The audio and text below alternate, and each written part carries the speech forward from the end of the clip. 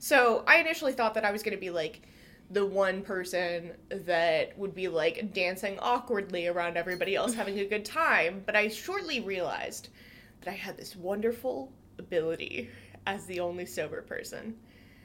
And that ability is being party mom.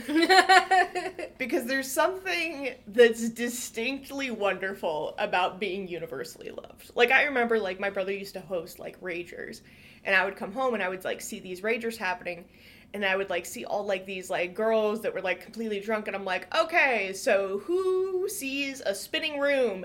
And, like, 6 hands would go up in the air, and I'd be like, follow me! And we would all, like, hold each other's hair back while they were, like, throwing up in the toilet, and I would get them some bread, and I would tuck them in, and I'd be like, sleep this off, we'll get you home. Yeah. And there's something really nice about being in that position where you can care for people because, like, then they're like you're the angel. Yeah.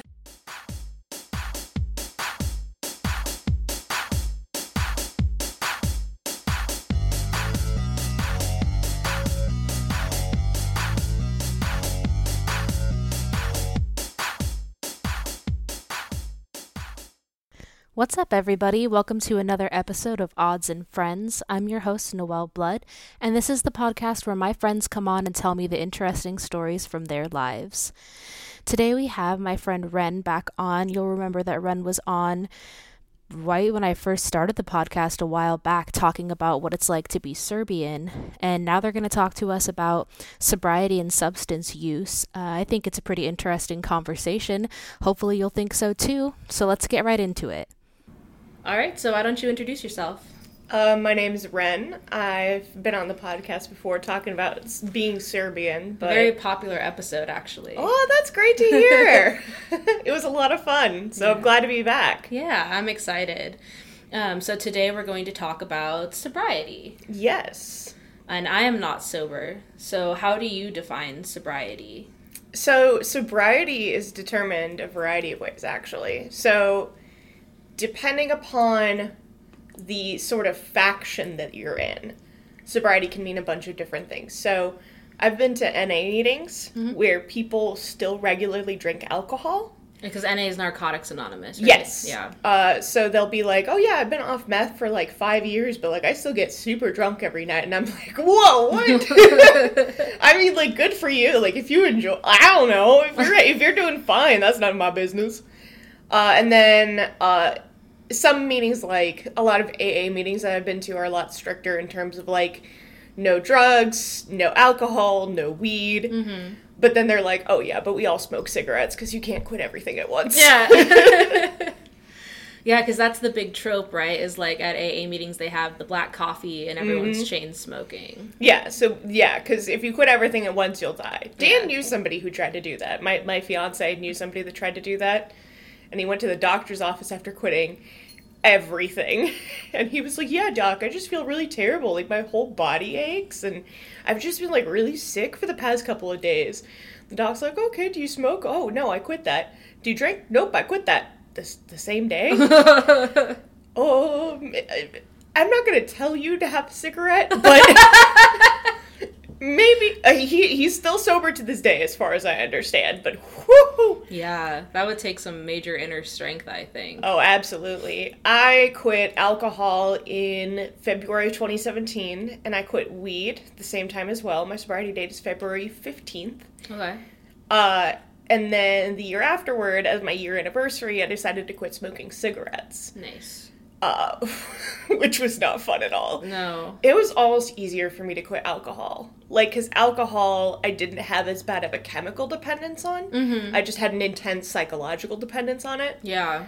But with cigarettes, I had, like, no psychological dependence on it, but I had a completely chemical dependence on them. Yeah. Like, when I quit smoking back in 2015, it's been a while, I used nicotine gum, so that helped a lot with like whatever the physical sensation was, but like the psychological aspect, because it was like, after I eat, what do I do now? I'm like, I can't have a cigarette. Like, oh, I'm hanging out with friends and I'm a little overwhelmed and I want to step outside, but I don't have a cigarette. Like, oh yeah, it was there was so much of the habitual aspect that was really hard for me. But, like, with alcohol, I don't really ever drink anymore. But, like, when I do, like, I went out to a bar with a friend earlier this week, and I forgot what bar culture is like because of quarantine, like, being fully vaccinated. We were at Night Owl, and I was like, it's so loud here. There's so many people to look at. Like, this is insane. Like, I forgot humanity from being inside. But just, like, watching people get really drunk and really loud in public was something that I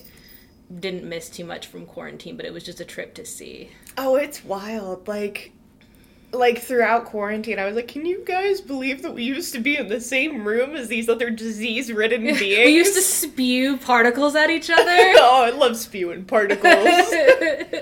But yeah, like, there's a huge amount, like, this is one of the things that, like, I was talking to my stepsister. My stepsister is now, God, I want to say 17?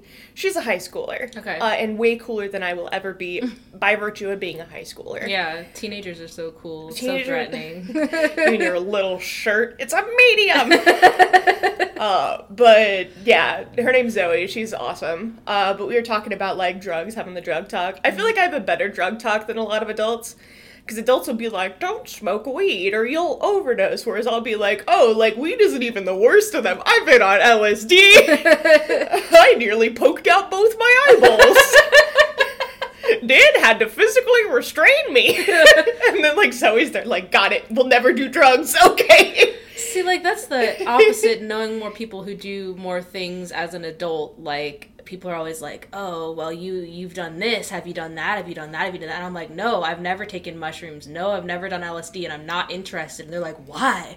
It's magical. You'll learn so much about yourself. And I'm like, yeah, I can meditate without having to be tripping balls. Like, I can learn about myself and have an open heart without tripping balls. Like, I don't have to have LSD to be an open-minded person. People act like you do. Just like you have to have alcohol to have fun, you have to have mushrooms or LSD to, like, know yourself. And I'm like, I really don't think that's true.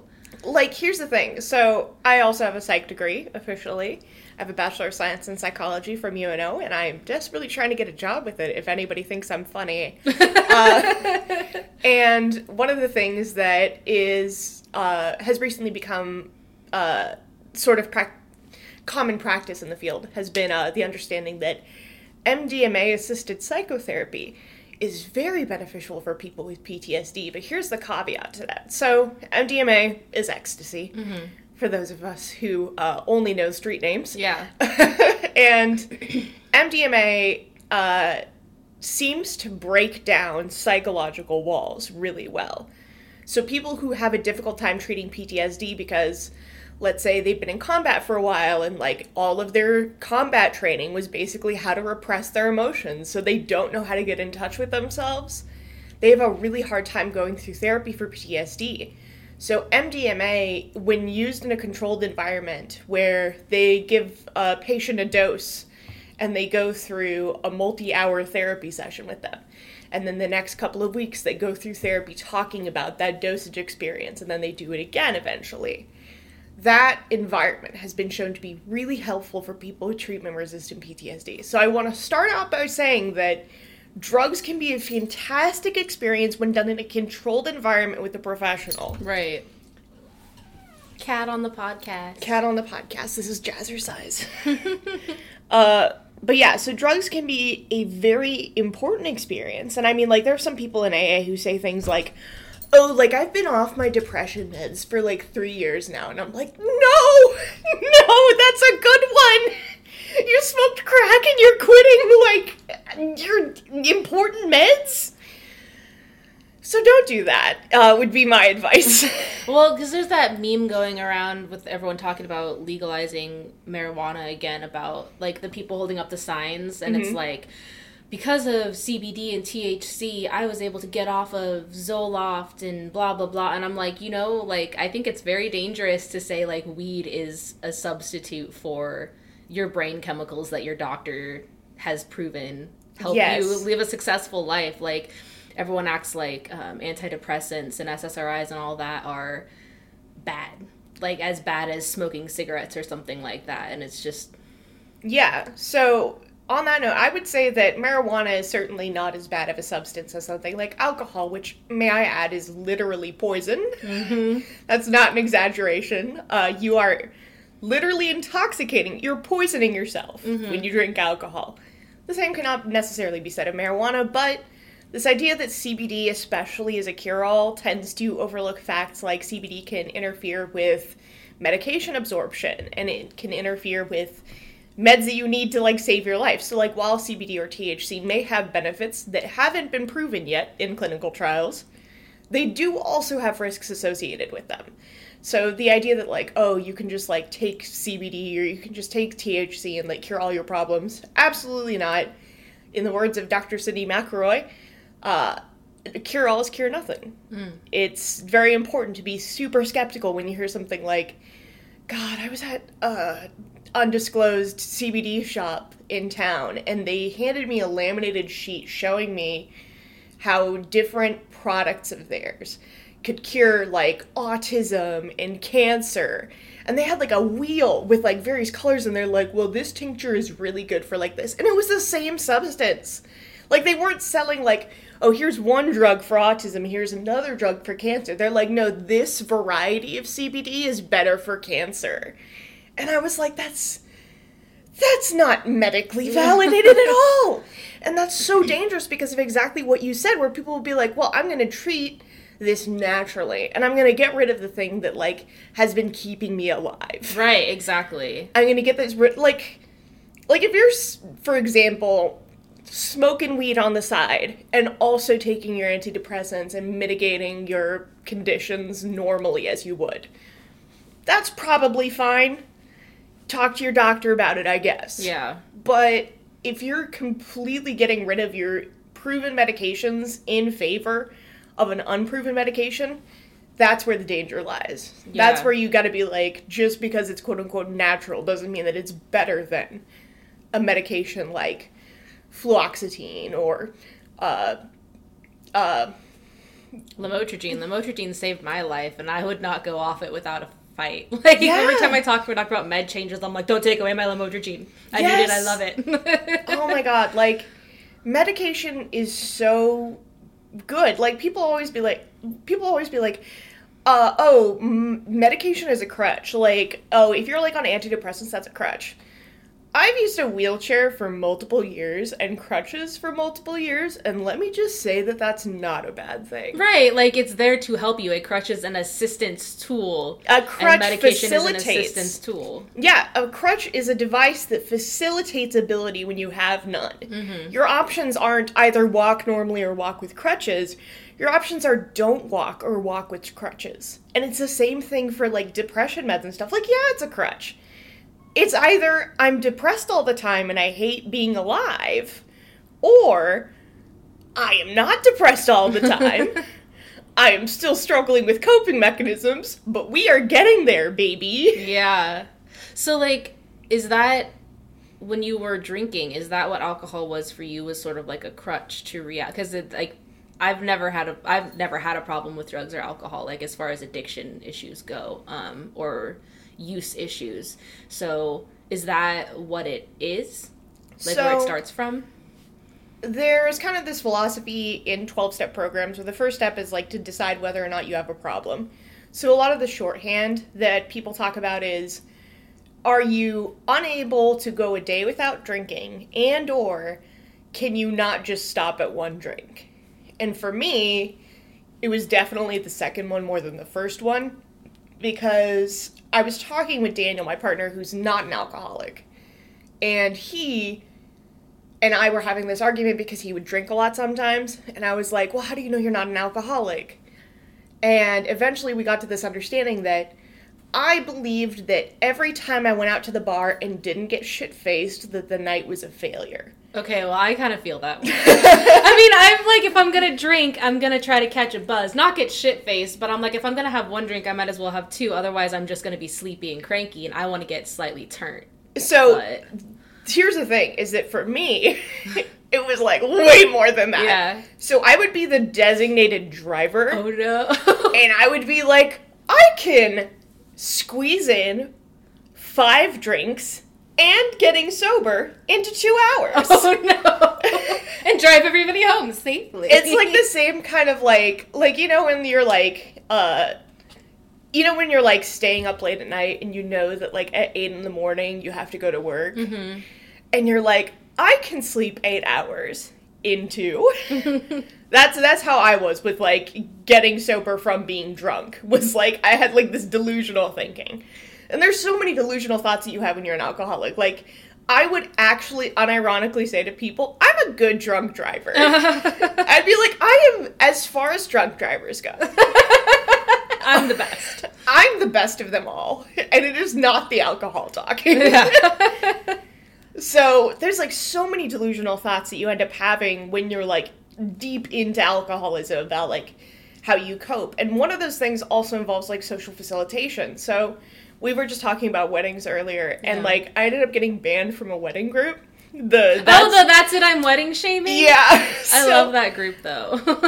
It's like so full of tea. I loved it, but like at one point, like somebody was like, "This bitch decided to have a dry wedding." Like, oh my god, like how tacky. And I said, like, first of all, there's been in the news, there's been a recent rise in alcoholic liver disease in young women. Like 40-year-old women and 30-year-old women are having like these horrifically like corroded livers because they'll be like, oh, like I'm a wine mom, like don't talk to me until I've had a bottle a day. Like, yeah, like people will like down like so much alcohol, and then in like culture it's normalized. Like it's wild because it'll be like, yeah, that's totally normal. And like the alcohol companies pay for research to like fall into that as well. They'll be like, you know, a glass of red wine is like so good for you. Like it's like full of antioxidants. Let me put this into perspective. Everybody hates smokers because smokers are dirty, disgusting people who just have lungs full of tar and are dying of cancer every single day. Exactly. That stigma about smoking.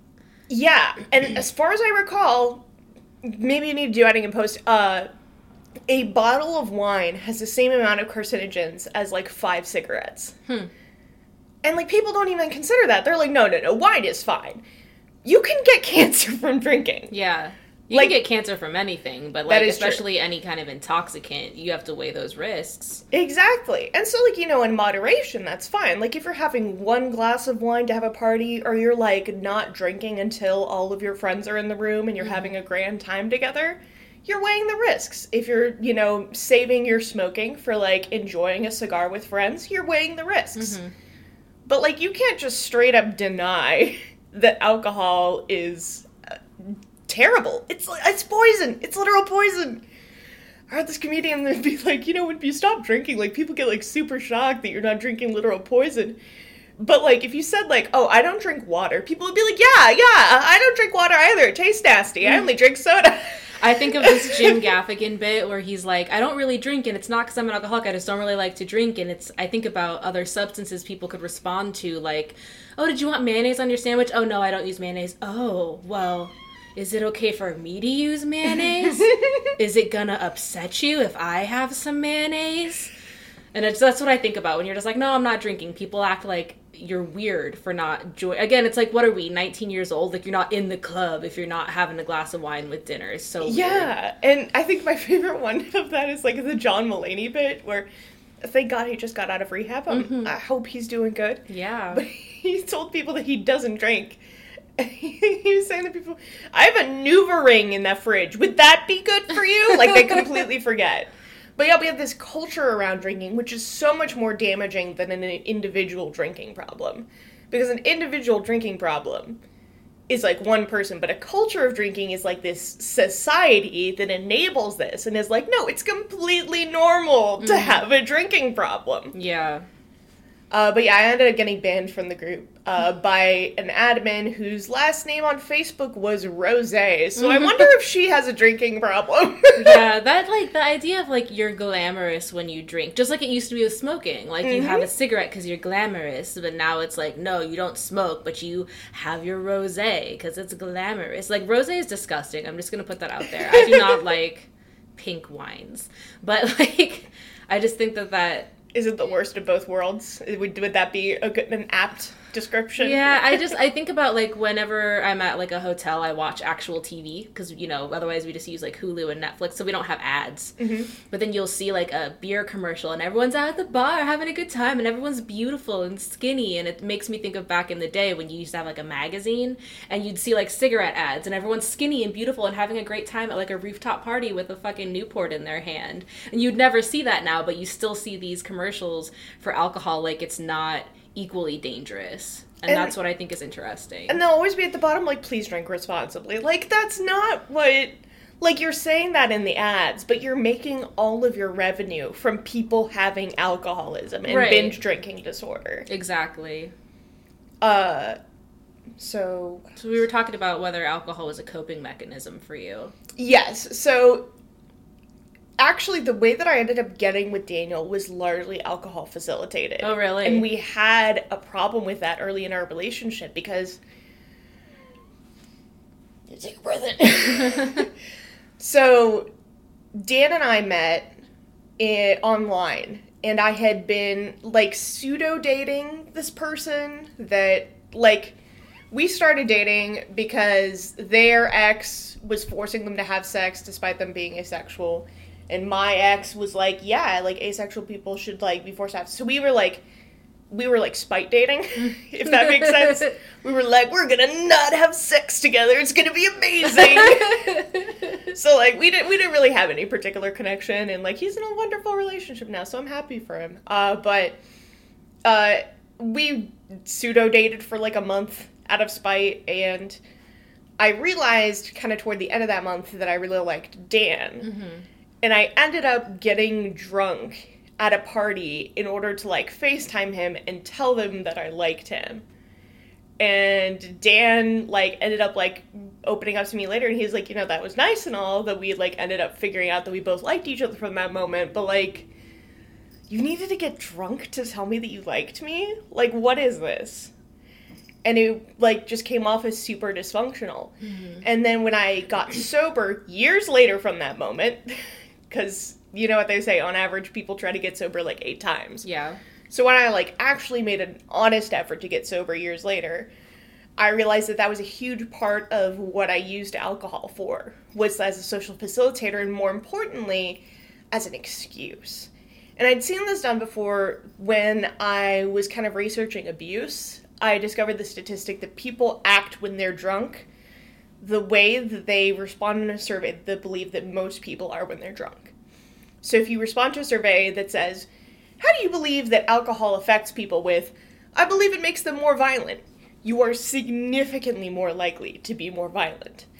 Yeah, I always think about, you know, bad house parties that we've had in the last few years. Not we, but our friend group. Mm-hmm. And people are always, like, so quick to say, oh, it didn't mean anything, they were drunk. But I've always firmly believed that how people act when they're drunk is how they want to act. Yeah. But they don't have that excuse to just be violent or to be an asshole or to be, like, sexually voracious or whatever out of bounds thing that they may be doing.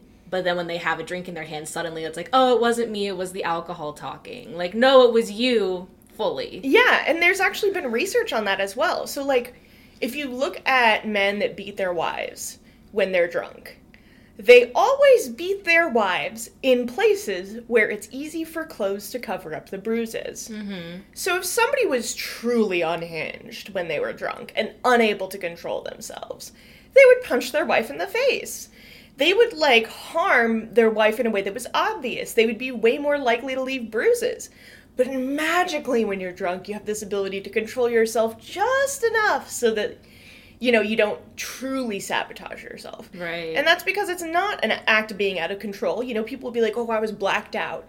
When you are actively blacking out, you still have full control over yourself. You just don't remember it later. Right. It's not like somebody possesses you. Right. So these guys that beat their wives have pretty much entirely proved that the way that you act when you're drunk is the way that you act when you have an excuse for your behavior. Right.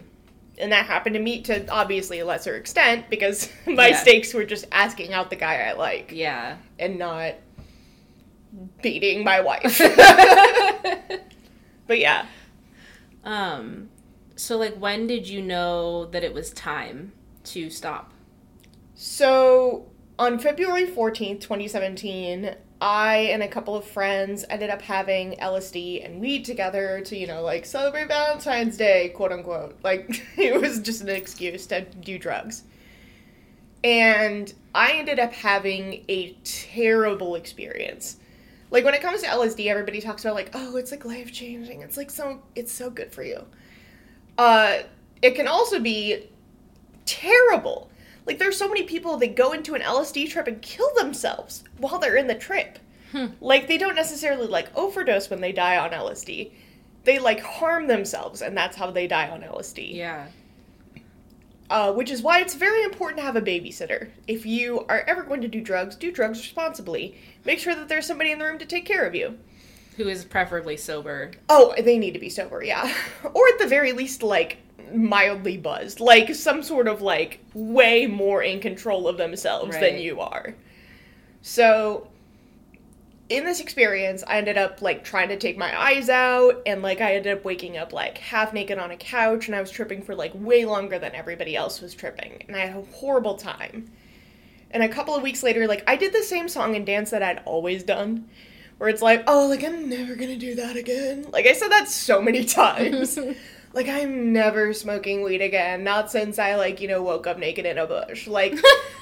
Weed made you wake up naked in a bush? Well, not just weed. I was going to say, you'd have to smoke a lot of weed to get that messed up. It was, in the words of my friend who got absolutely hammered at a con when asked, are you drunk or high? Both! Both!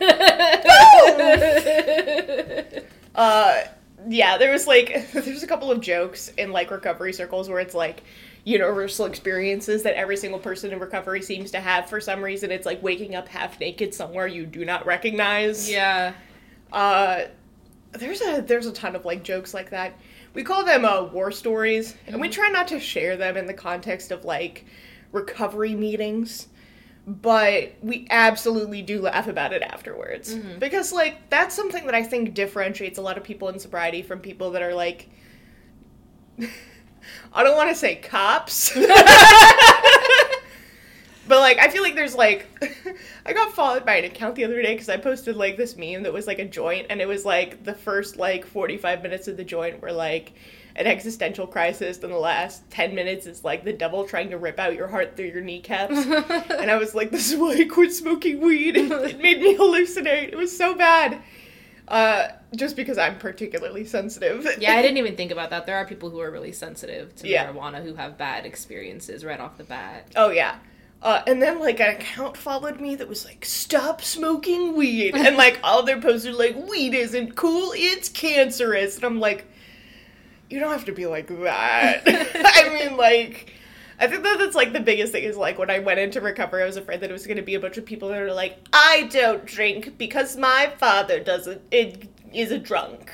Yeah.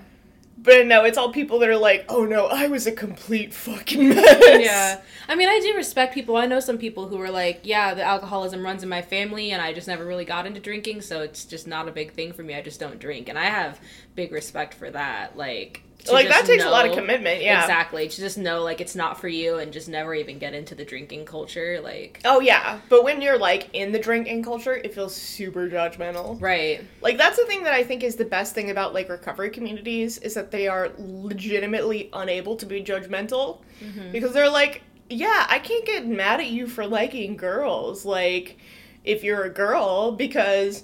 I have been arrested 17 times for streaking in public and have a couple of sex offender charges as a result of that. And I'm like, oh, wow, okay, you're not going to judge me then. Take it to that level, yeah, like...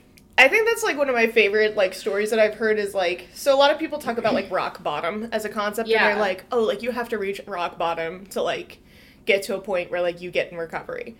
And I had a sponsor really early on that told me it's not about reaching rock bottom, because the true rock bottom is death. You can always die. Mm-hmm. You can always do something that, like, it's not all about near-death scrapes or, like, near-devastation scrapes. Sometimes rock bottom is death. And the true point when you need to start thinking about sobriety is when you decide that you've had enough of digging a hole. and you want to try to look for a ladder out. And so even though in a lot of, like, recovery circles, there's this culture of, like, oh, like, you know, my rock bottom was worse than your rock bottom. A lot of people think that that's a bullshit conversation to have because, like, rock bottom is rock bottom, man. Like, there's a certain point where we all decided that this was not good for us, and that's why we're all here together. So, I heard a story about, like, why it's so important to, you know, take the chance you get and not wait for a worse opportunity. Because this guy that my friend knew initially got sober in, like, February-ish. And he was like, you know what would be really funny? Is if my sobriety date was 420. So he was like, what if I see you guys in just, like, a handful of months? And they're like, yeah, dude, that'd be super funny. 420 comes by, nothing. We don't see this guy. Next 420 comes by, no guy. He's gone. And then a couple months after 420, delivered to us from prison, is the guy. He basically came to naked on a police car. So that's how his, you know, because he was at rock bottom and he decided to recover. And then he was like, no, I'll take a break for a second and I'll come back. And he didn't come back, and he got way worse. So, like, that's the biggest problem with, like, this whole idea of, like, a true rock bottom. It's like, shit, that doesn't matter. If you have one drink and you decide that you are not the kind of person who can drink like a normal individual, that can be your rock bottom. Fuck it. Like, you don't have to wake up naked on a police car. It is better objectively. Like, I'm one of the few people in my recovery community that had only... I didn't have any arrests, but I had a ticket for doing stupid things on campus. Which thankfully I ended up getting solved. But, like, I ended up being on, like, the low end of people who had, like, violations. Like, my brother, for example, got arrested twice? Maybe 3 times. Arresting meaning, like, booked. Yeah. That's the thing that he always has a pet peeve about. He's like, you know, you said you were arrested on campus, but really you were just ticketed on campus. And I'm like, look, it was still a scary experience. Like, the cops patted me down and told me I was a criminal. Oh, like, God. It's still scary. Yeah. But, like, thank God I ended up just doing community service and getting my shit together. Whereas, like, my brother, he ended up having probation. He had diversion and then probation. And he had to go through all sorts of stuff. And my brother didn't kill anyone, by the way. There are so many people in these recovery communities that are like, I have a friend who, he's like the nicest guy ever. And he was like, yeah, I decided to turn my life around because I paralyzed this girl in a drunk driving accident. Oh my God. And so, like, she doesn't want to talk to me. Like, I've tried to, like, you know, make amends with her. And, like, I respect that she doesn't want to talk to me because, like, what I did was absolutely terrible. And I have to live with that for the rest of my life. The fact that I completely, like, ruined this girl's life. The fact that I, like, paralyzed her is just gonna be stuck with me forever. So... fucking don't make it a pissing contest. If you're planning on, like, potentially getting sober one day, don't make it a pissing contest. Yeah. Like, how bad can I be before I decide to stop? Exactly. Like, the more important thing is that you find that you start looking for a way out rather than continue digging the hole. Yeah. So, what is it like? This is something that I always think about when we get together at, like, house parties and stuff. Back before COVID. We don't do house parties during COVID. Just a disclaimer. But, like, what is it like being around drunk people as a sober person? Like, I can only imagine it's very annoying. We're just gonna wait for her to pass. Cats on the podcast. So, when I first got sober, I was so afraid that I was gonna be, like, the boring friend now. Yeah. Like, I was so terrified. I was like, I don't know how to have fun without being drunk. Like, how am I gonna do karaoke without having an excuse for doing karaoke? Okay, side note, people who have to be wasted to do karaoke piss me off, because I love karaoke. I love karaoke. I don't have to be drunk. I just love being the center of attention. I love hearing my own voice. Like, everyone's looking at me. I have great musical taste. Like, I fucking love karaoke, and I don't have to be drunk for it. It's people who have to be, like, falling down drunk to do karaoke kind of pissed me off. No, I'm totally with you there. Like, I understand if you have anxiety and, like, you need, like, a little bit of social lubricant, but, like, you should love yourself for being attention seeking. Like, I hate, like, this whole concept of a culture in which, like, you have to act like you're so modest. Like, if you want to be the center of attention, be the center of attention. It's not pathological. Yeah, I don't have to be, like, sloppy drunk bitch to, like, have that feeling of, like, I don't have to be that way to have the self-confidence to go pursue this activity. Yeah. And I think it's sad that people feel the need to, like, I don't really want to do this, but get me drunk and I'll do it. It's like, then just don't do it if you don't want to do it. Like, that's like a personal issue. It's not like a matter of getting drunk. It's a matter of you have an issue that you need to address, and it is that you feel embarrassed at, being your authentic self. Right. And you feel like you can only be your authentic self when you have alcohol in your system. Yeah. So I initially thought that I was going to be, like, the one person that would be, like, dancing awkwardly around everybody else having a good time, but I shortly realized that I had this wonderful ability as the only sober person. And that ability is being party mom. Because there's something that's distinctly wonderful about being universally loved. Like, I remember, like, my brother used to host, like, Ragers. And I would come home and I would, like, see these Ragers happening. And I would, like, see all, like, these, like, girls that were, like, completely drunk. And I'm like, okay, so who sees a spinning room? And, like, 6 hands would go up in the air. And I'd be like, follow me! And we would all, like, hold each other's hair back while they were, like, throwing up in the toilet. And I would get them some bread. And I would tuck them in. And I'd be like, sleep this off. We'll get you home. Yeah. And there's something really nice about being in that position where you can care for people because, like, then they're, like, you're the angel. Yeah, that's exactly what drunk girls do. You're an angel. I love you. You're so beautiful. I like, love talk about being the center of attention when you're party mom. Yeah. Like, you're like, you owe me. But, like, not really. Like, I won't make do on that. But, like, yes! I have the power. On the opposite side of that, I think about when I was, like, I got alcohol poisoning a couple times in high school, so I didn't drink again until I was legally able to. So when I was, like, 19, I was hanging out with slightly older people. Mm-hmm.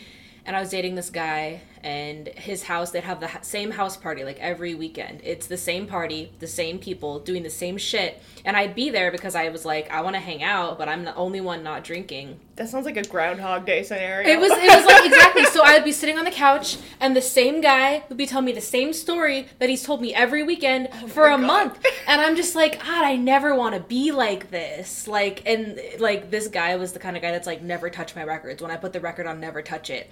But he'd be so shit-faced that I'd be like, I'm sick of this, I'm changing the record, and he'd never notice, and I felt like I was getting away with something. But I'm just like, I'm sick of listening to the same shit every weekend, hearing your friend fucking talk about this same thing over and over again. Like, I was like, I'm done with this. I cannot do this anymore.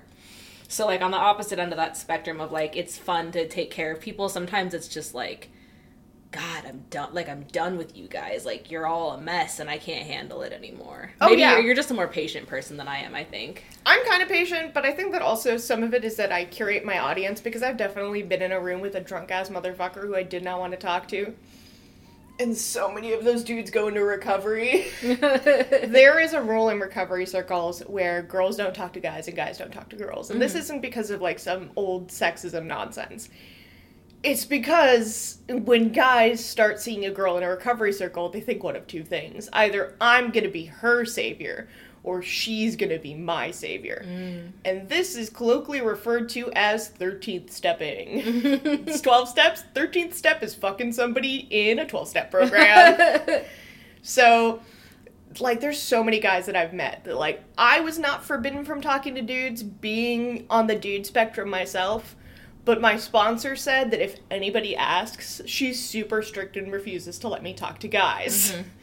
Because there were so many dudes that, like, I'd be in a room with them, and then they'd be talking about, like, oh, like, you know, I, as a kinkster, and I'd be like, I do not want to have this conversation with you. I do, like, I would mention offhandedly some fun fact about human biology, and they'd be like, oh, yeah, she's a freak. And I'd be like, absolutely not. Oh, my God. But yeah, so, like, Kinkster. Kinkster is not a sexy word. To me, I'm sorry, that phrase is kind of childish. Oh, yeah. Fucking these dudes are kind of childish. Yeah. And they never have, like, good sensibility. Like, they'll, like, the way that I ended up starting one conversation, I was like, You know, a lot of people don't realize that, like, the clitoris is actually a really incredible organ that, like, goes around. Like, it's not just the external part. So I was talking about it from a biological perspective, as I am wont to do. Yeah. And this guy, what he heard coming from my mouth is, I'm a sex addict who loves sex and having sex. And I love it when dudes don't know how to pleasure me. Like, this dude apparently heard all of that coming from me, so it's, like, so irritating. So I think absolutely some of it is the audience that you're in, sober or drunk. There are some guys that just are terrible. Yeah, well, a lot of guys. Why are men? That's my Why friend, are men? as my friend Blair would say, why are men? So, yeah. What was I going to... We were on the topic of... Like, how it is to be sober around drunk people. And now you're talking about how it is to be sober around other sober people, which apparently can also be equally bad. Oh, yeah. I mean, have you ever been to a dry wedding with boring people? Of course it can be bad. That was, I think, the comment that ended up getting me kicked out of that group was I was like, if you can't be a fun person without being shit-faced, you might be boring. Yeah, exactly. But, so being sober around drunk people is actually not all that bad because, like, part of it is that I had to learn to let go myself without alcohol. Because I used to be, like, reserved, and then the second that the alcohol hit my system, my shirt was no longer on my body. And it was a very black and white sort of situation. So being the only sober person around drunk people, I had this weird experience where I was like, these people are drunk, and therefore don't necessarily care about, like, how socially respectable I am. But at the same time, I'm not drunk, and I care about how socially respectable I am. So I had to kind of, like, make peace with the fact that what was restricting me from having fun and letting go wasn't the alcohol. It was my perception of myself. Mm-hmm. So in a way, I thought that sobriety was going to make me less fun of a person, but it made me way more fun of a person because it made me the kind of person that doesn't need to get drunk to be a fun person. That's exactly like I said, talked about, like, psychedelics. People are, again, like, oh, to open your third eye and to be a more loving person, you really got to trip. And I'm like, I don't. Like, not that I feel like I've fully opened my third eye, but just, like, I have spent a lot of time examining spirituality during quarantine, and I'm like, I can be an open-hearted, loving person and not need to be on a drug to do it, or, like, I can be a fun person and not have to be drunk to do it, because a lot of folks started drinking a lot in quarantine. Yes. And I tried. I was like, I'm going to be that person. I want to drink a lot, because Michael has a few beers every night, like, but for me, it's just, like, I had a drink, and now I feel sick and sleepy, and I am not fun, like, at all. And I think that, like, as somebody who's kind of been on both ends of that, because one part of recovery is that you end up doing a lot of meditation, that's one of the interesting things is that recovery programs, like 12-step programs, were made by lay people. Mm-hmm. Like, the people who made these programs were just normal dudes. That, like, one of the guys that, like, is revered in AA circles was literally just a businessman from Wall Street that became a raging alcoholic and then talked to a guy who stopped being a raging alcoholic, and he was like, what? You can do that? In the 1930s. And then he started talking to other alcoholics, and they, like, hundreds of them were like, we should write a book on how we did it. So there were no doctors consulted, really, in the development of a 12-step program, which I think is fascinating. Yeah. Because as somebody in psychology, as somebody who's been tangential to the medical field, I know what it's like to, like, the people in AA programs will be, like, calling alcoholism a sort of allergy. And I'm like, oh, God, like, that's not right. But at the same time, like, I understand why these lay people are saying it's an allergy is because they're saying that they have a specific inability to drink alcohol. So it's really fascinating from that perspective. And the way that this relates to opening your third eye is that the sort of things that these people talk about is they talk about meditation, they talk about Buddhist practices, and they talk about all of these sorts of things that, like, aren't necessarily appreciated in mainstream medicine as much. And the only other time that I've seen similar tactics enter mainstream medicine has been through the work of my favorite psych person, Marsha Linehan. Mm-hmm. Dr. Linehan, she's a doctor with BPD herself. And she ended up creating dialectical behavioral therapy. Which I did during quarantine. So that goes hand in hand with my spiritual aspect. I love DBT. Even if you don't have BPD or DPD or any number of, like, personality disorders, you can learn so much from DBT. Because it's really just an exercise in mentally ill people loving themselves. Loving yourself, and then just, like, taking time to examine your emotions rather than just engaging them or trying to stuff them. Like, really just allowing yourself to feel and be at peace with them, which is a huge part of, like, what Ram Dass talks about, and just, like, being present fully in every moment, regardless of whether that's a good moment or a bad moment. Exactly. And I think that there is so much of a distinction between a therapy made for mentally ill people by mentally ill people, like AA and like DBT, versus a therapy made by mentally well people for mentally ill people. Like, the most classic example I can think of is ABA, Applied Behavioral Analysis, where they basically use behavioral training, like with cats and dogs, to turn autistic kids into quote-unquote full humans. And, like, that is, like, you can tell that that was a therapy that was made by people who weren't autistic. Because it's not about self-love, it's all about correcting behaviors. I was going to say, like, the idea of, like, DBT doesn't aim to fix you. Like, there's no end goal necessarily with DBT, rather than, like, except for, like, learning to regulate your emotions a little bit better. But you can't, like, finish, like, you don't ever just you finish your workbook, but you never stop doing it. And, like, there's no end goal in the same way, I think, as ABA, where it's like, you're fixed now, bye. Exactly, and I would say that the same thing applies to 12-step programs, where the whole thing is that once you get to the 12th step, the whole thing is that you become a sponsor, and you become a guide for others. But as somebody who's been a sponsor, that's not the end at all. Being a sponsor is just knowing the 12 steps and being able to guide another person through those 12 steps. There are people, I've heard this phrase said by somebody, and it really stuck with me. There are people with 3 months of sobriety that are more sober than people with 3 years of sobriety. Because if you don't continue practicing these coping skills, because that's what we're learning in both DBT and in 12-step programs, is coping mechanisms. And you're learning how to regulate your emotions, and you're learning how to cope with the fact that you can have alcohol. I think the worst step is steps 4, 5, and 6, because what you do is you write down everybody that you hate, which is the fun part. You're like, and I hate this bitch, and I hate and this bitch owes me money. Like, you'll be writing all that down, and then your sponsor comes back to you with, oh, by the way, there's 2 more columns on the worksheet. The first column is my part, and the next column is character defects that have been exposed as a result of this resentment. And you're like, fuck! And the worst part of it all is you can't be drunk while doing this.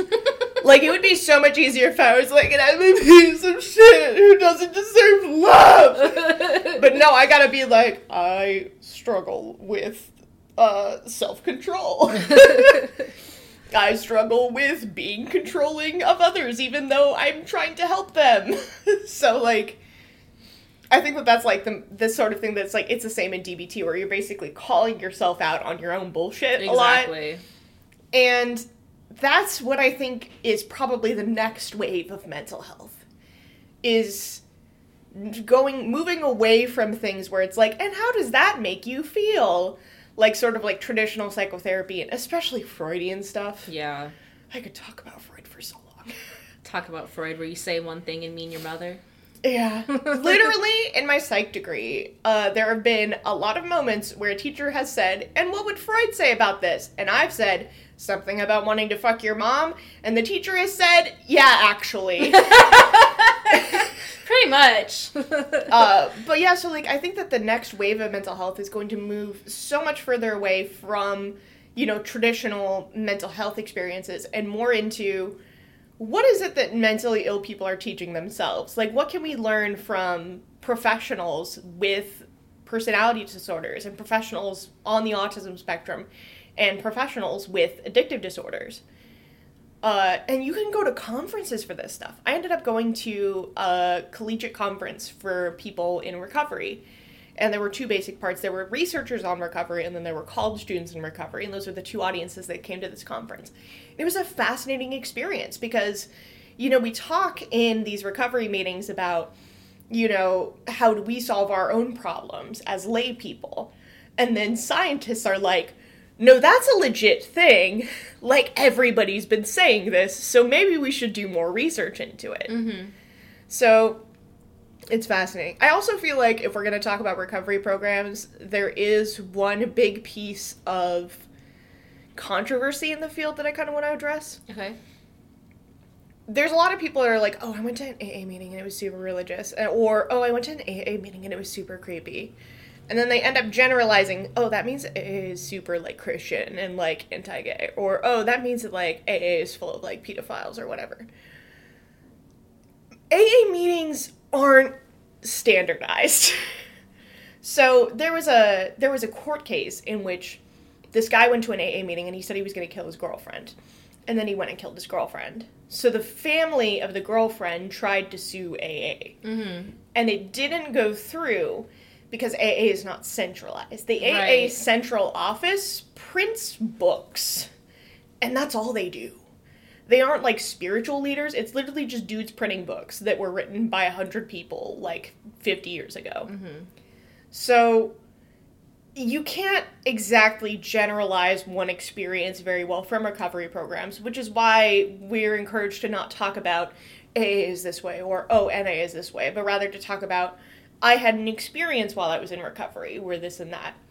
So, if you're considering going through recovery and you're like, oh, but I heard from a friend that the meeting that they went to is, like, super creepy. There's so many creepy meetings in my town.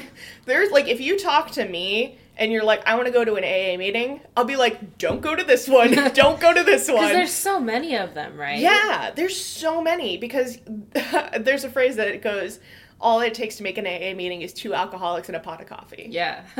Like, you could make your own meeting, because really the point of AA is you discuss the book that you all read, and then you're like, well, as a fucked up citizen, this is my experience. So, if you're considering going into a recovery program, be critical of it. You don't have to, like, love the first meeting that you go to. You don't have to vibe with everybody. And if something is, like, harmful for you, if you're going to a meeting where people are telling you to, like, get off your meds, leave. Nobody in that meeting is a professional. The good thing about recovery meetings is that they can introduce you to other people in recovery, and they can introduce you to ideas that you never heard of. But they are by no means a professional environment. So don't idolize AA and don't demonize AA. AA is its own enigma. Yeah. AA is an amorphous being. So that would be my biggest sort of thing I have to say about responsibility that I feel like I have to say as kind of somebody who's representing recovery right now is it's weird. Is that, like, would that be your number one tip to somebody who's looking to get sober, is to just keep trying if you don't find the meeting that's for you? Yeah, like, and there's so many meetings out there. Like, I have a very good friend who, she was going to a meeting and she's an atheist, and one of the first steps of AA is understanding that there's a higher power. Mm-hmm. And the first meeting that she went to, they were like, and that higher power is Jesus Christ. And she was like, I cannot. And so she goes to another meeting, and they're like, look, the whole point of that message is that you have to believe that you're not the center of the universe. Right. My higher power is the court system, because the court system will put my ass back in jail if I don't keep to my program. So, like, there's so much variety between the different meetings. Like, if you find a meeting you go to and everybody there is, like, not vibing with you, leave. Go do something else. If you are afraid that AA is going to be super Christian and judgy, don't worry. There's plenty of, like, specifically gay AA groups. There's plenty of, like, AA groups that are a-religious entirely. There's so many kinds of people, and there's so many kinds of AA meetings. And I think that that's the one thing that AA has over therapists, is that there's so many more AA meetings than there are therapists. Yeah, and they're free. And they're free. I had somebody tell me, like, AA is like a cult scam, blah, blah, blah. And I was like, what are they scamming you out of? nothing. Like not to, like, somebody asked me if I was drinking the Kool-Aid, and I was like, I want to specify 2 things. One, AA is donation-based, and that's specifically to get spaces. So if you go to an AA meeting and they pass around a donation basket, you, A, don't have to donate anything, and B, all of that money goes to the church basement. Right. Like, the meeting space reservation is where that money is going. Second of all, the books that you buy from like Central AA are like super cheap. Like you can buy a Bible for like $100, like a Christian Bible from a bookstore. Whereas like an AA Big Book, which is like their kind of doctrine, is like $20. They like print those at cost basically, just to, you know, keep everything going. So AA is like specifically made to be affordable. And that's something that I feel like a lot of people don't understand about those sorts of programs, is like they're definitely not for profit at all. Right. But yeah.